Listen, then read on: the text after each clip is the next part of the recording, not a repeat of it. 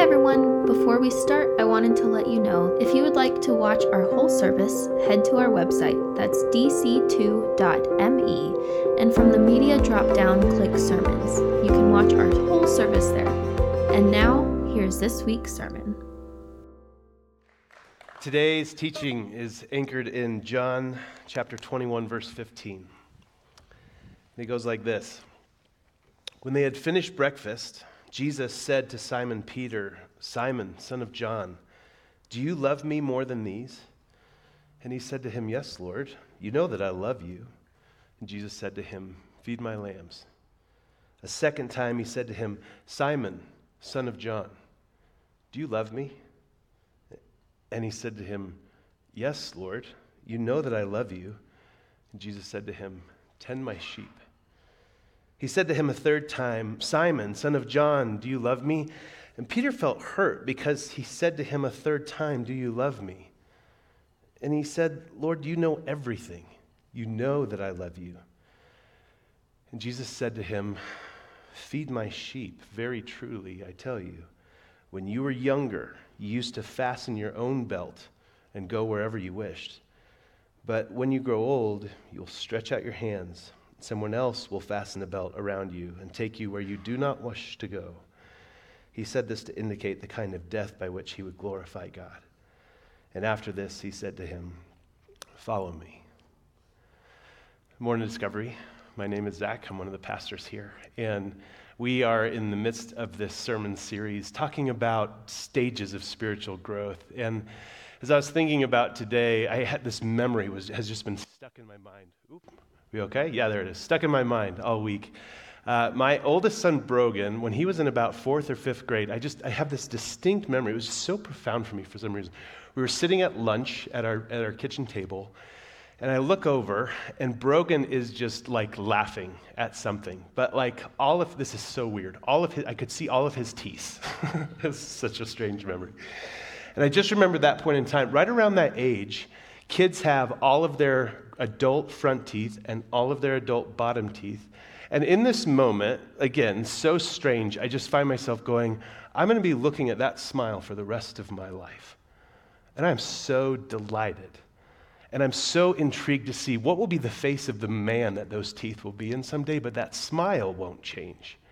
And I don't know if he caught me, but it was like this long lingering, like all of a sudden you start waxing philosophical in front of your soup, like you do.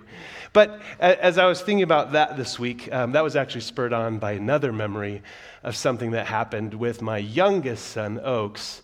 And we actually shot a very short documentary. I'd love to share it with you now. Check it out here. So what were you just telling me, buddy? It's bleeding. It's bleeding? It hurts. It hurts? Show me how you wiggle it. Yeah, here. Put your hand down, move it with your tongue. Oh yeah, look at that thing. It's like poking clean sideways out of your mouth. Are you worried about losing it? Yeah. What are you worried about? It's gonna hurt. It's gonna hurt. That face. Look at that face, the little booger trail coming out of his son's nose. Look at that guy, man. This is his first tooth. This kid has never lost a tooth before. All week, and this was this week, this whole week long, he was just, like you're doing, just wiggling it, like it hurts, and what do I do? And talking with his older brothers, and they're like coaching him through, like, hey man, don't even sweat it. And he's like, you don't sweat it, you're not bleeding out of your face, like you don't understand what's going on. It was a hard week for him. And I think at a pretty cellular level as human beings, I don't know if you remember losing your first few teeth, but there is this sense of like, then what happens? Some people say that a new one's going to grow in its place. All I see is that this one's going to fall out, and this is all I've ever known. I'm panicking. What's going to happen? And it hurts. And I think it's so instructional as we think through what are stages of spiritual development, that there are some stages where it's like losing your teeth. Stages where you know that fear and doubt and loss are parts of maturing. They're not parts of backsliding, but man, sometimes those stages just hurt. And it can feel like backsliding, like I'm about to lose something that's been a part of who I am, something that's been a part of how I identify myself, and I'm losing it. what's going to happen to me now? As we jump into today, I want to capture for us that we all have time when life hurts. What do? Do we consider it lost? Do we consider our lives broken? Do we think that we're done for? As we review this series that we're in, I love this series because I think there's so many people and so many churches and places, and even in my own story, where it just seems like, what does it mean to follow Jesus? And people go, well, if you decide that Jesus really is the person that you want to follow, if he's going to be the leader of your life, I mean, like go to church and read your Bible and pray, get baptized and serve. Serve. And then wait for Jesus to come back. And all of that is really, really good. But what if there's more? What if there are ways to understand, man, there is a process laid out in front of me that the moment I choose to start following Jesus, it's not like stepping over a line and saying, well, once I was there, but now I'm here. But it's really like taking steps on a journey. Once I was over that way, but now I'm here and I'm moving this way, and I don't totally know what's over that way. I kind of remember what was over here. I'm in process. But what is that process? Is that something that for each individual, it's just so unique that there's no way to know what's going to happen? What if there are ways to know? Like, hey, this might be what's coming for me next. And what if for the folks that we love and lead, whether those are our kids, people that we mentor, that we could also encourage them like, hey man, where you're at in life right now, this is exactly where you are, and that's exactly where you should be. Let me paint a picture for what's coming next, but man, let's like not hurry through this. This is important and it matters. We got into this series with Jen Diebel, one of our elders. Am I right? Like, holy smokes. If you were here for that sermon, that was just, Jen's one of our elders. If you ever wonder, like, is this church led by sharp people? Just watch that sermon. Holy cow. But Jen gave a fantastic overview of here's all of these stages of development, and since then we've been taking one step at a time. Jake Brown, stage 2, a couple weeks ago, am I right? Like, Jake did such a great job of helping us understand there's this moment where you say, okay, I'm growing in a faith. I'm growing as a follower of Jesus, and the community that you're a part of becomes so important, particularly the people who are taking you by the hand and saying, let me help you grow. Let me help you understand some things. Discipleship is the church Christian word for this, but this is just mentoring at its finest. There's a stage in your spiritual life where a relationship becomes part of the way that you grow. It's beautiful. So many people miss that stage, and that will remain a stunted part in their story until they have it. Man, if you could look back on your story and go, I can't think of a single person that actually helped me grow in my faith, that might be something worth paying attention to, because that's going to keep showing up in later parts of your story. Jake did a great job. Stage 3, last week, if you were here, my friend Lauren did a great job of talking through this stage where as I'm discipled, as I'm being grown up, as I'm learning, what is this whole idea of Scripture and how do I hold that? What does it mean to pray? That there is this necessary step that comes of, now go serve. Like, you've been given these gifts. You have been equipped to do something in the kingdom of heaven. God chose you to be on his team. Get out there, man. Get on the field. Go play. Use what you've been given. Oh, it's so good. That's a stage in development of your spiritual life. If you're sitting here going, man, I've actually never served in the church or in the world, just in general, man, no, that invitation is open and it is sweet. Giving your life away is the most ironically life-giving thing ever. Now, that's where we start to hit some issues. Because I think there's a big problem in the Western church, the capital C church that we are in today. We are systematically built to get folks to stage 3 in the church. Maybe there's some tolerance for stage 4. But the organization of the church, what happens on a typical Sunday morning, takes so much human power that to do church that often, a staff is built out of fantastic recruiters who are great at motivating people to serve. And when the serving ends, when that serving is an ends and not a means to an end, we're in trouble. When our view of church is, this is a place where I go and we serve and we're trying to put on this big production all the time, man, we're built perfectly for stage 3. But what happens when there starts to become some friction? If you've been in or around faith very long or often, frankly, if you've even watched it from a distance, the organization of the church can be exhausting. There has to be more to the spiritual life than just serving. Serving is so good. I hope that no matter how old you get, there are always places in the world where your heart breaks and you say, I must step into those places to be the light touch of the healing of Jesus. Serving is good. But what happens when there's questions? What happens when those questions are hard? What happens when we need just to cry about things that we're losing? Where's the mystery? Where's something deeper? And we hit a point where as we continue to learn and love and grow, we begin to think critically about the grandeur of God. And to be honest, despite the best efforts of people, the church is still led by human beings. And those human beings don't always nail it. God is mysterious. He's complicated. At some point, you begin brushing up against that. And no matter how good your mentors were in stage 2, and no matter how good of a fit it was in the places where you've chosen to serve, it's such a big story that at some point you just start asking questions. Whether life circumstances are causing those questions to come up, the community that surrounds you is causing those questions to come up. Maybe it was moving away to a college, or just coming in with a new group of friends, changes in family, or even engaging with a tragedy and with suffering. You can just find yourself asking questions. For those of you that have bumped into stage 4, maybe you're in or through stage 4, maybe your questions were some things like these. There are places in the Bible where it disagrees with itself. What do I do with that? Evolution and creation, are they mutually exclusive? And if so, what am I supposed to do here? The book of Isaiah covers 200 years of history. That can't be written by one person. But then who wrote it? Can we trust it? Can we trust the Bible? And on that note, if culture and experience are a part of the way that we interpret the Bible, doesn't that make it all relative anyways? Maybe it's more systematic than that for you.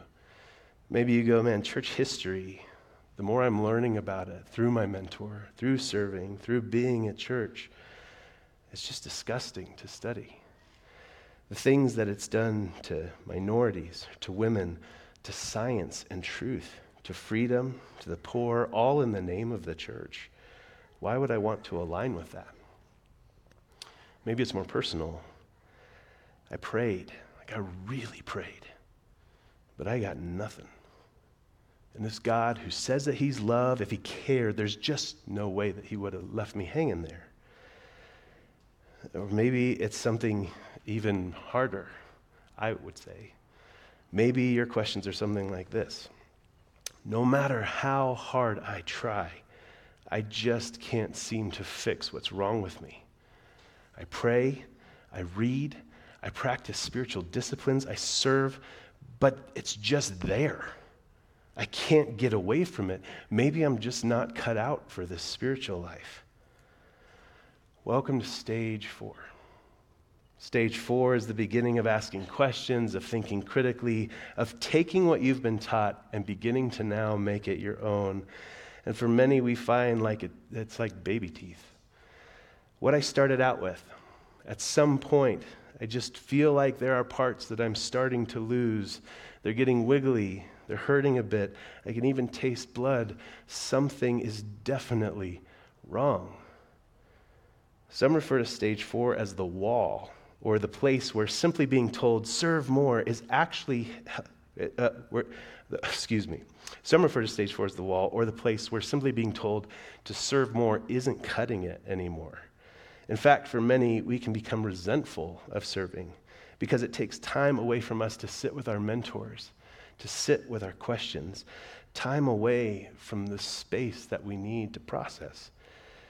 This is often seen as a difficult stage or even as a wall where we find ourselves doing the same things we've always done and parroting the same answers we've always had and finding ourselves in a spiritual season that is dry and small and ill-fitting. And if we wonder, and we begin wondering if we've outgrown faith altogether. But I think there's hope in the midst of this. For some, this is an incredibly gentle process. You're just really good at leaning into questions. For some, this is really disorienting.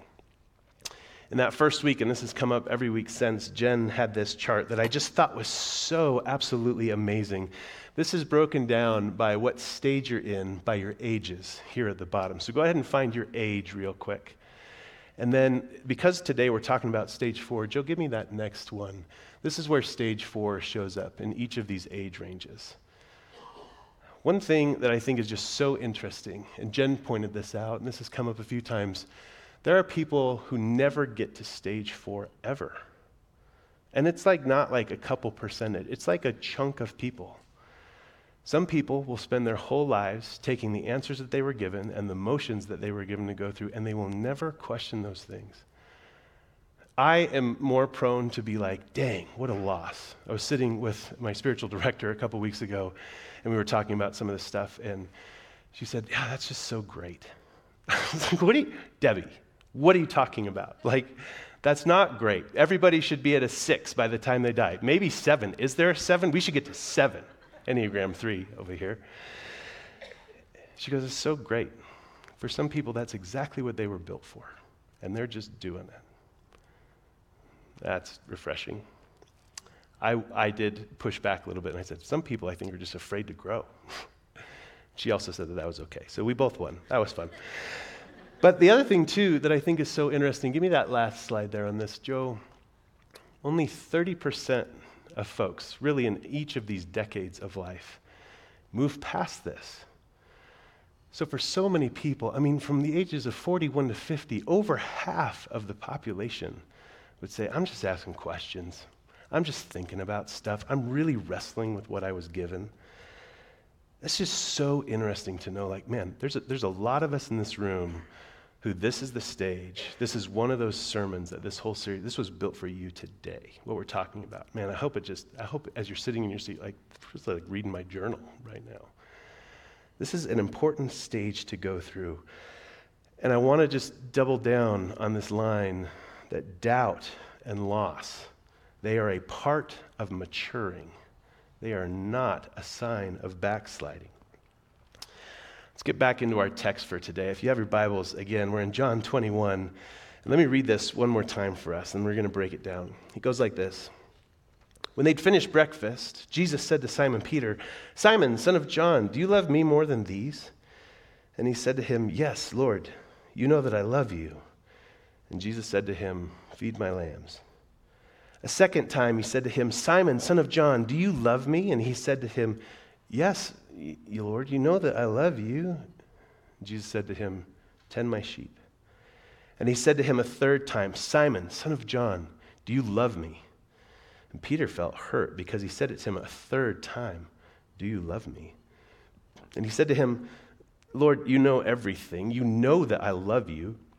And Jesus said to him, feed my sheep. Now, for those of you that are familiar with this passage, I don't want you to miss that, so often that's a teaching that's done of okay, so let's talk about how Jesus just did that 3 times. But this last time, he says, feed my sheep, and then he goes right in to this next thing that we're going to read together. Almost like this is the point that Jesus has been trying to make. Jesus said to him, feed my sheep. Very truly I tell you, when you were younger, you used to fasten your own belt and go wherever you wished. But when you grow old, you will stretch out your hands, and someone else will fasten a belt around you and take you where you do not wish to go.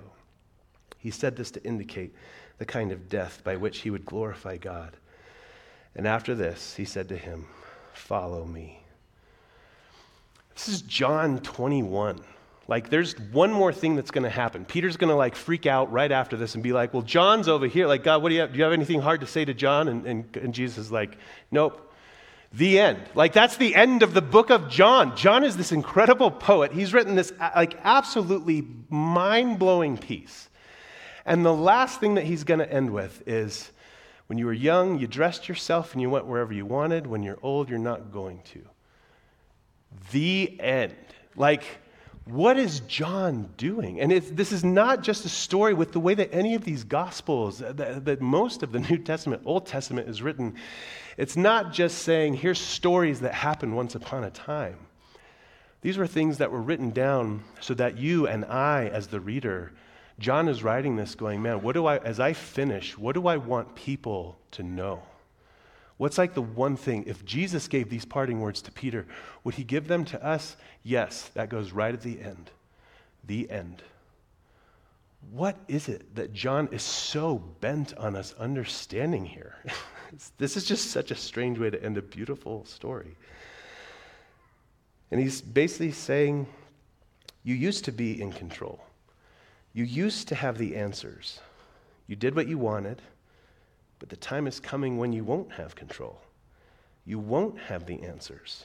You'll do things you don't want to do. And I think it's so crucial, like Debbie's words are ringing in my mind.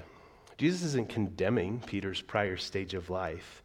He's not saying that was so immature. I can't believe that you used to be that way. He's just saying it plain and simple. When you were young, you used to live this way. But now he just seems to be saying at the end of the book of John, I'm getting ready to show you something more. It's stage theory. Jesus is setting up the idea this whole sermon series is built around. Now, it's also worth noting that while this may make total sense to us, this whole idea of like, well, yeah, when you're young, you dress yourself. When you're old, you go to a retirement home, and eventually you lose your faculties, and somebody else has to dress you, and they take you around in your wheelchair, wherever. Like, that makes sense to us. The problem is that that's not Peter's story. And like it's even so explicit. It says in verse 19, Jesus said this to indicate the kind of death which he would glorify God, which Peter would glorify. So Jesus knows, and at this point we can assume John also knows the outcome of Peter's story. Peter did not end up in a retirement home. Peter did not die of old age. Peter died a martyr's death. Probably in his early 60s, he was imprisoned, he was crucified upside down. That's how this dude died. Jesus, knowing all this, is telling this story. It's not, like his point is not, hey, someday you're going to be old. That's not the point that he's trying to make. But what's going on here? Let's break it down a little bit more. You put on your own belt. It's this basic idea, especially in Middle Eastern culture, you dress yourself. What does that mean when you dress yourself? Well, it means that you put on what makes you comfortable, that you have control over how the world sees you. It assumes that you know what's in store for the day, what the weather's going to be like, what you're going to need. What does it mean when it said you used to go where you wanted? It's autonomy. It's independence. It's willfulness. Maybe even a little bit of selfishness. John goes so far as to explicitly say that Jesus is speaking about the kind of death that Peter would die, and by extension, John is also gazing into the eyes of his reader. You, too, used to have control. But now, if you've said yes to this story, you will be called to something more. You will have times in your life that will feel young and exciting, and dress yourself, go where you want to go, seasons of life. But if you say yes to this, the last words that he says to Peter in this last teaching in the book of John are, follow me. If you're in for that, reader, man, there's going to be a time that comes where you won't dress yourself, where you're going to be going to places that you don't want to go. And if you're reading this like I read this, this feels like a massive demotion. Like Jesus is just setting Peter up to be like, get ready for disappointment. Like, welcome to life. Life sucks and then you die. Is that what's going on here in this story? Because it seems like Jesus just saying, or that Peter would be hearing, like, I used to have control, but now I won't. And this for sure violates our Western mindset, this pioneer spirit, this can-do attitude. It sounds like death. Something in us stirs and says, this can't be right. That following Jesus, that someday I'm not going to be able to dress myself or go where I want to go. Some of this is simple biology, but you can't outrun this. But what if doubt and loss are parts of maturing and not backsliding? I think what Jesus is doing here is a call to something higher. He's saying to Peter in this moment, you used to follow me out of a kind of devotion like that, but I'm leading you to understand something more like this. I'm calling you to a mature faith, one that is liberated from having to figure out what you want to wear, how you want to be seen in the world.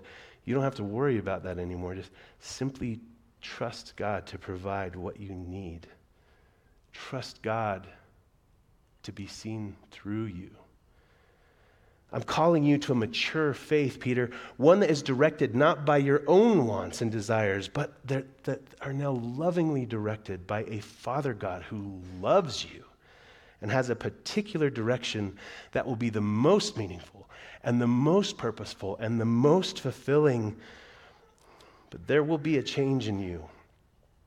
It may feel like losing your ability to choose.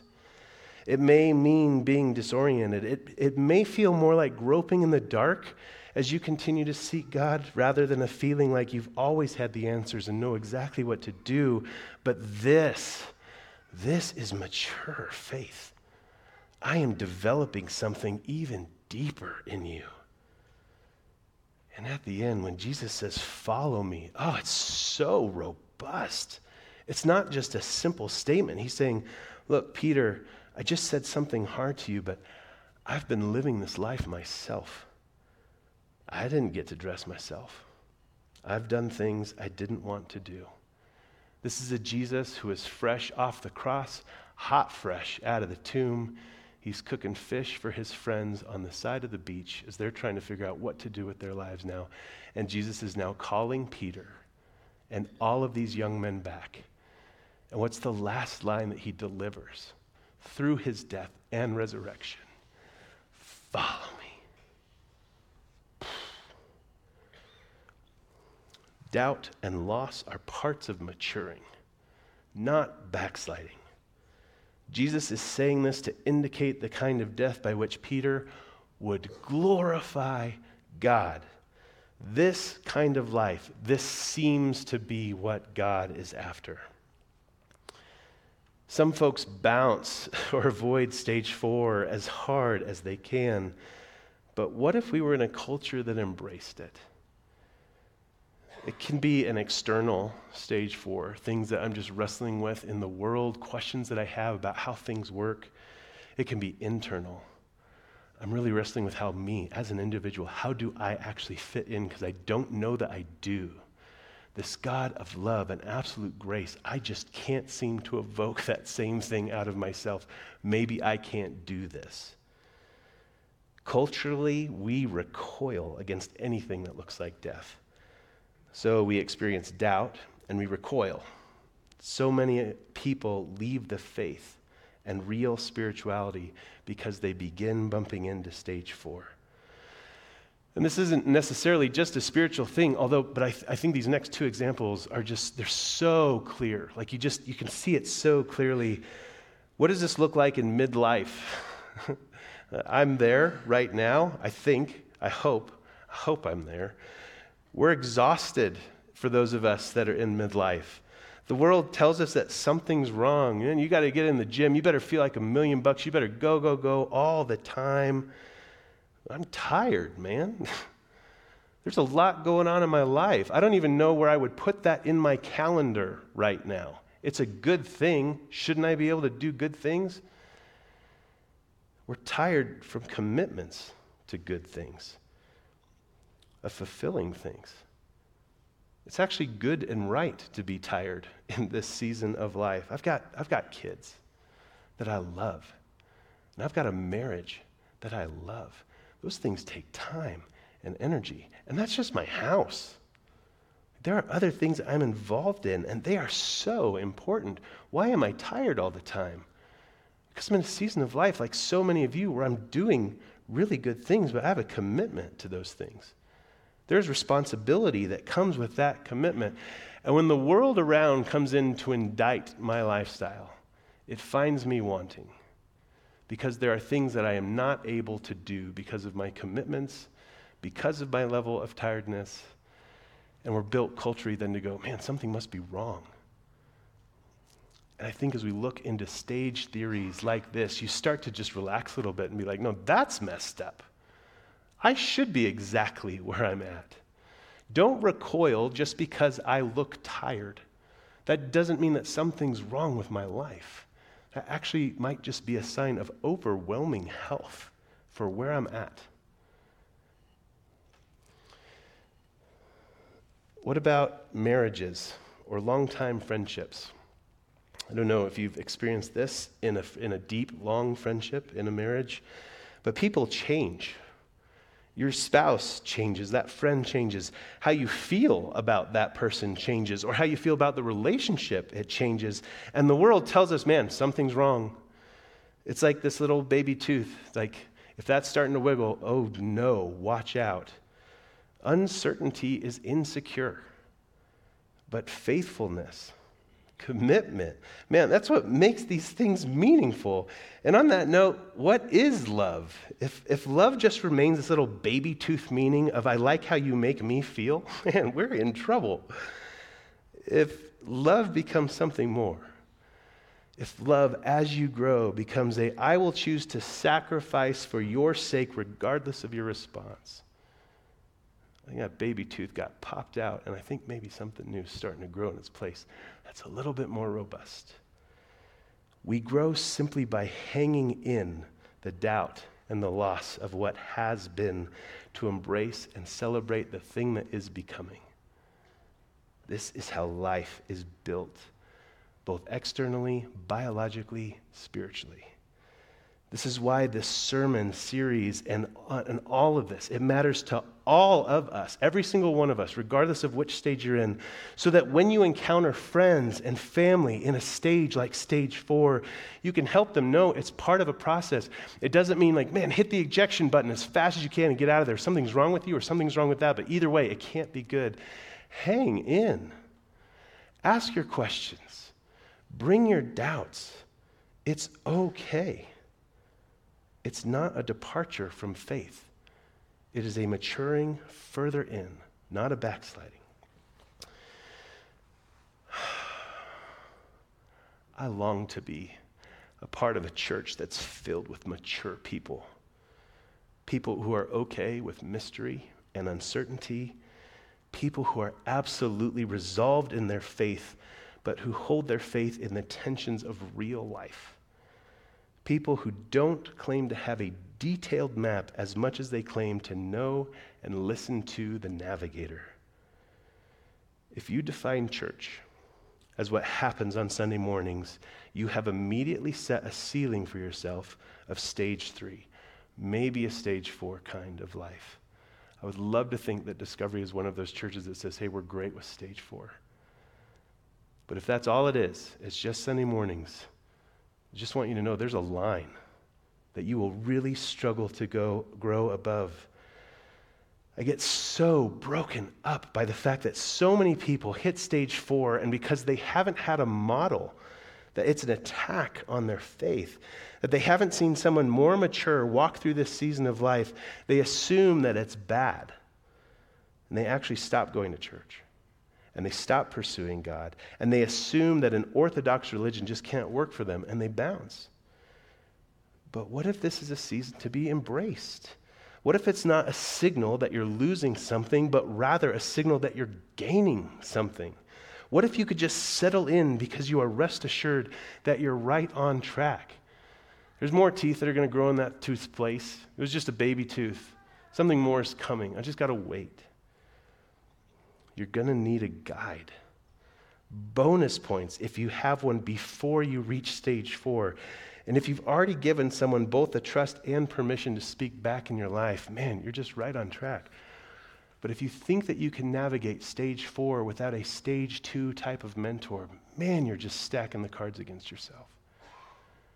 No matter what stage you're in right now, I hope, and this will continue to be thematic for us as a church, who is pouring into your life?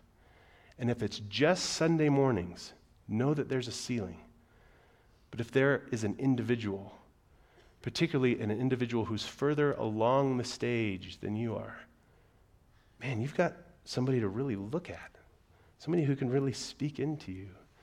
Somebody who can say, hey man, don't freak out. It's going to be okay. If you're going to mature past this, if your spiritual life will flourish, it will not be because you choose to leave the church. It will be because you choose to redefine what the church is. Is it a service from an organization on a Sunday morning? Or is it a network of familial relationships where we are caring for those who are younger than us, helping grow and nurture them?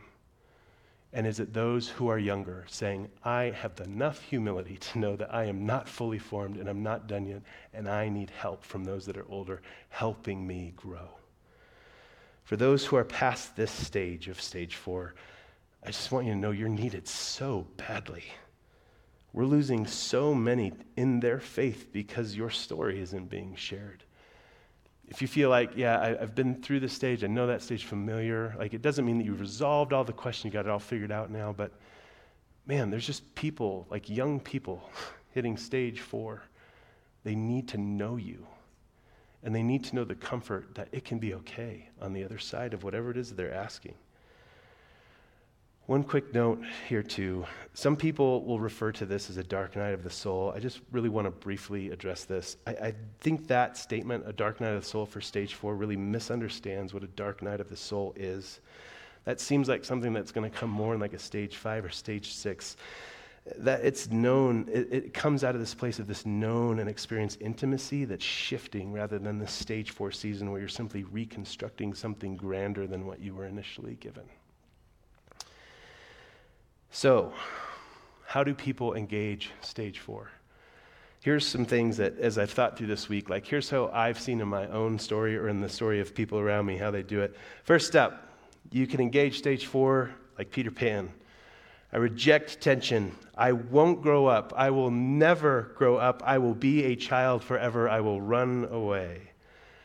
When questions come, when doubt and uncertainty rise, I will remain firmly rooted in immaturity. This might be my favorite, the Emo Valley girl. I'm like totally freaking out.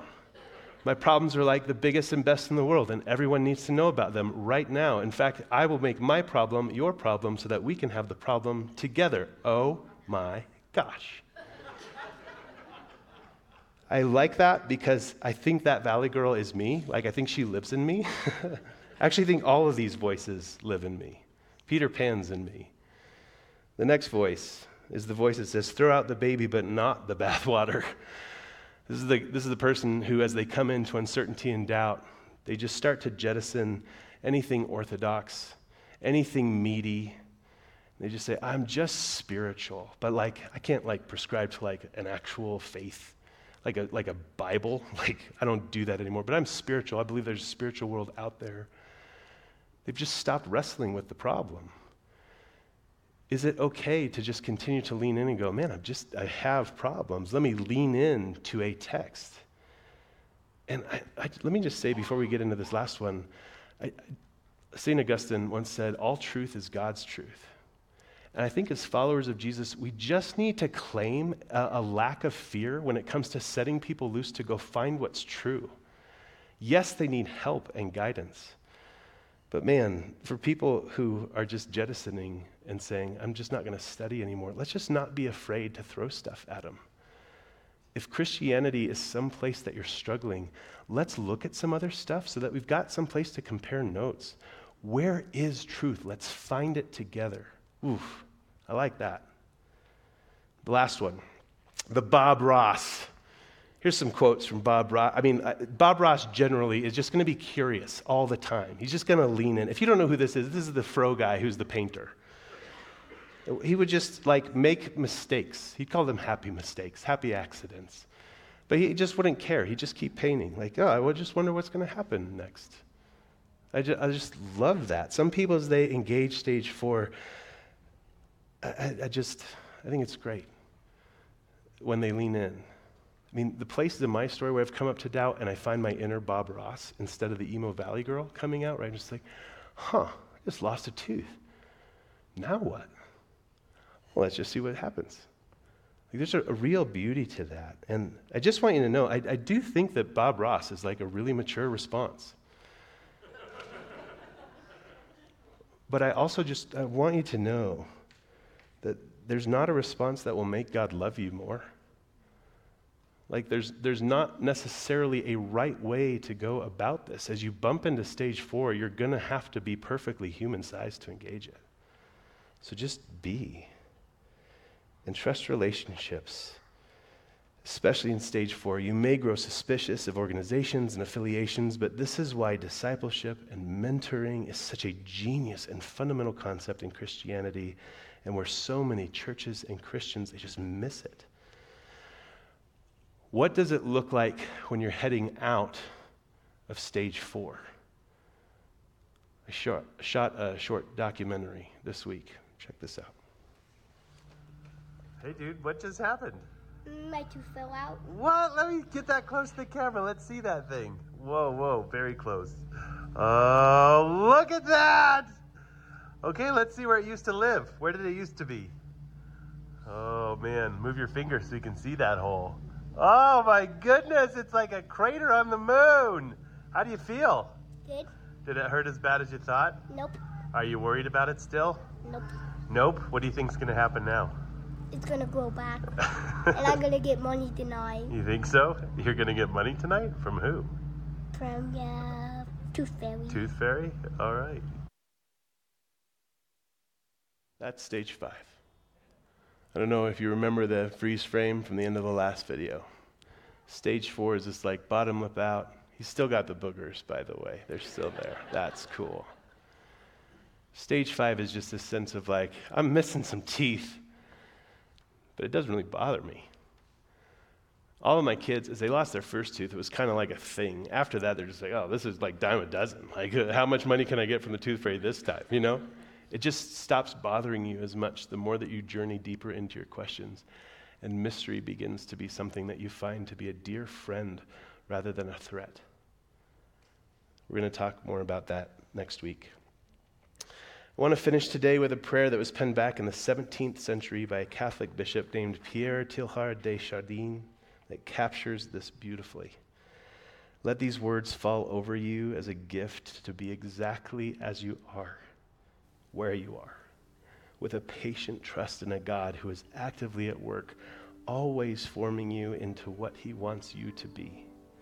Let them be a part of what ushers you into the invitation simply to say yes to whatever it is that he's doing. Patient trust by Chardin. Above all, trust the slow work of God. We're quite naturally impatient in everything to reach the end without delay. We should like to skip the intermediate stages. We're impatient of being on the way to something unknown, something new, and yet it is the law of all progress that it is made by passing through some stages of instability, and that it may take a very long time. And so I think it is with you. Your ideas mature gradually. Let them grow. Let them shape themselves without undue haste. Don't try to force them on, as though you could be today what time, that is grace and circumstances acting on your own goodwill, will make of you tomorrow. Only God could say what this new spirit gradually forming within you will be. Give our Lord the benefit of believing that his hand is leading you, and accept the anxiety of feeling yourself in suspense and incomplete. God bless you.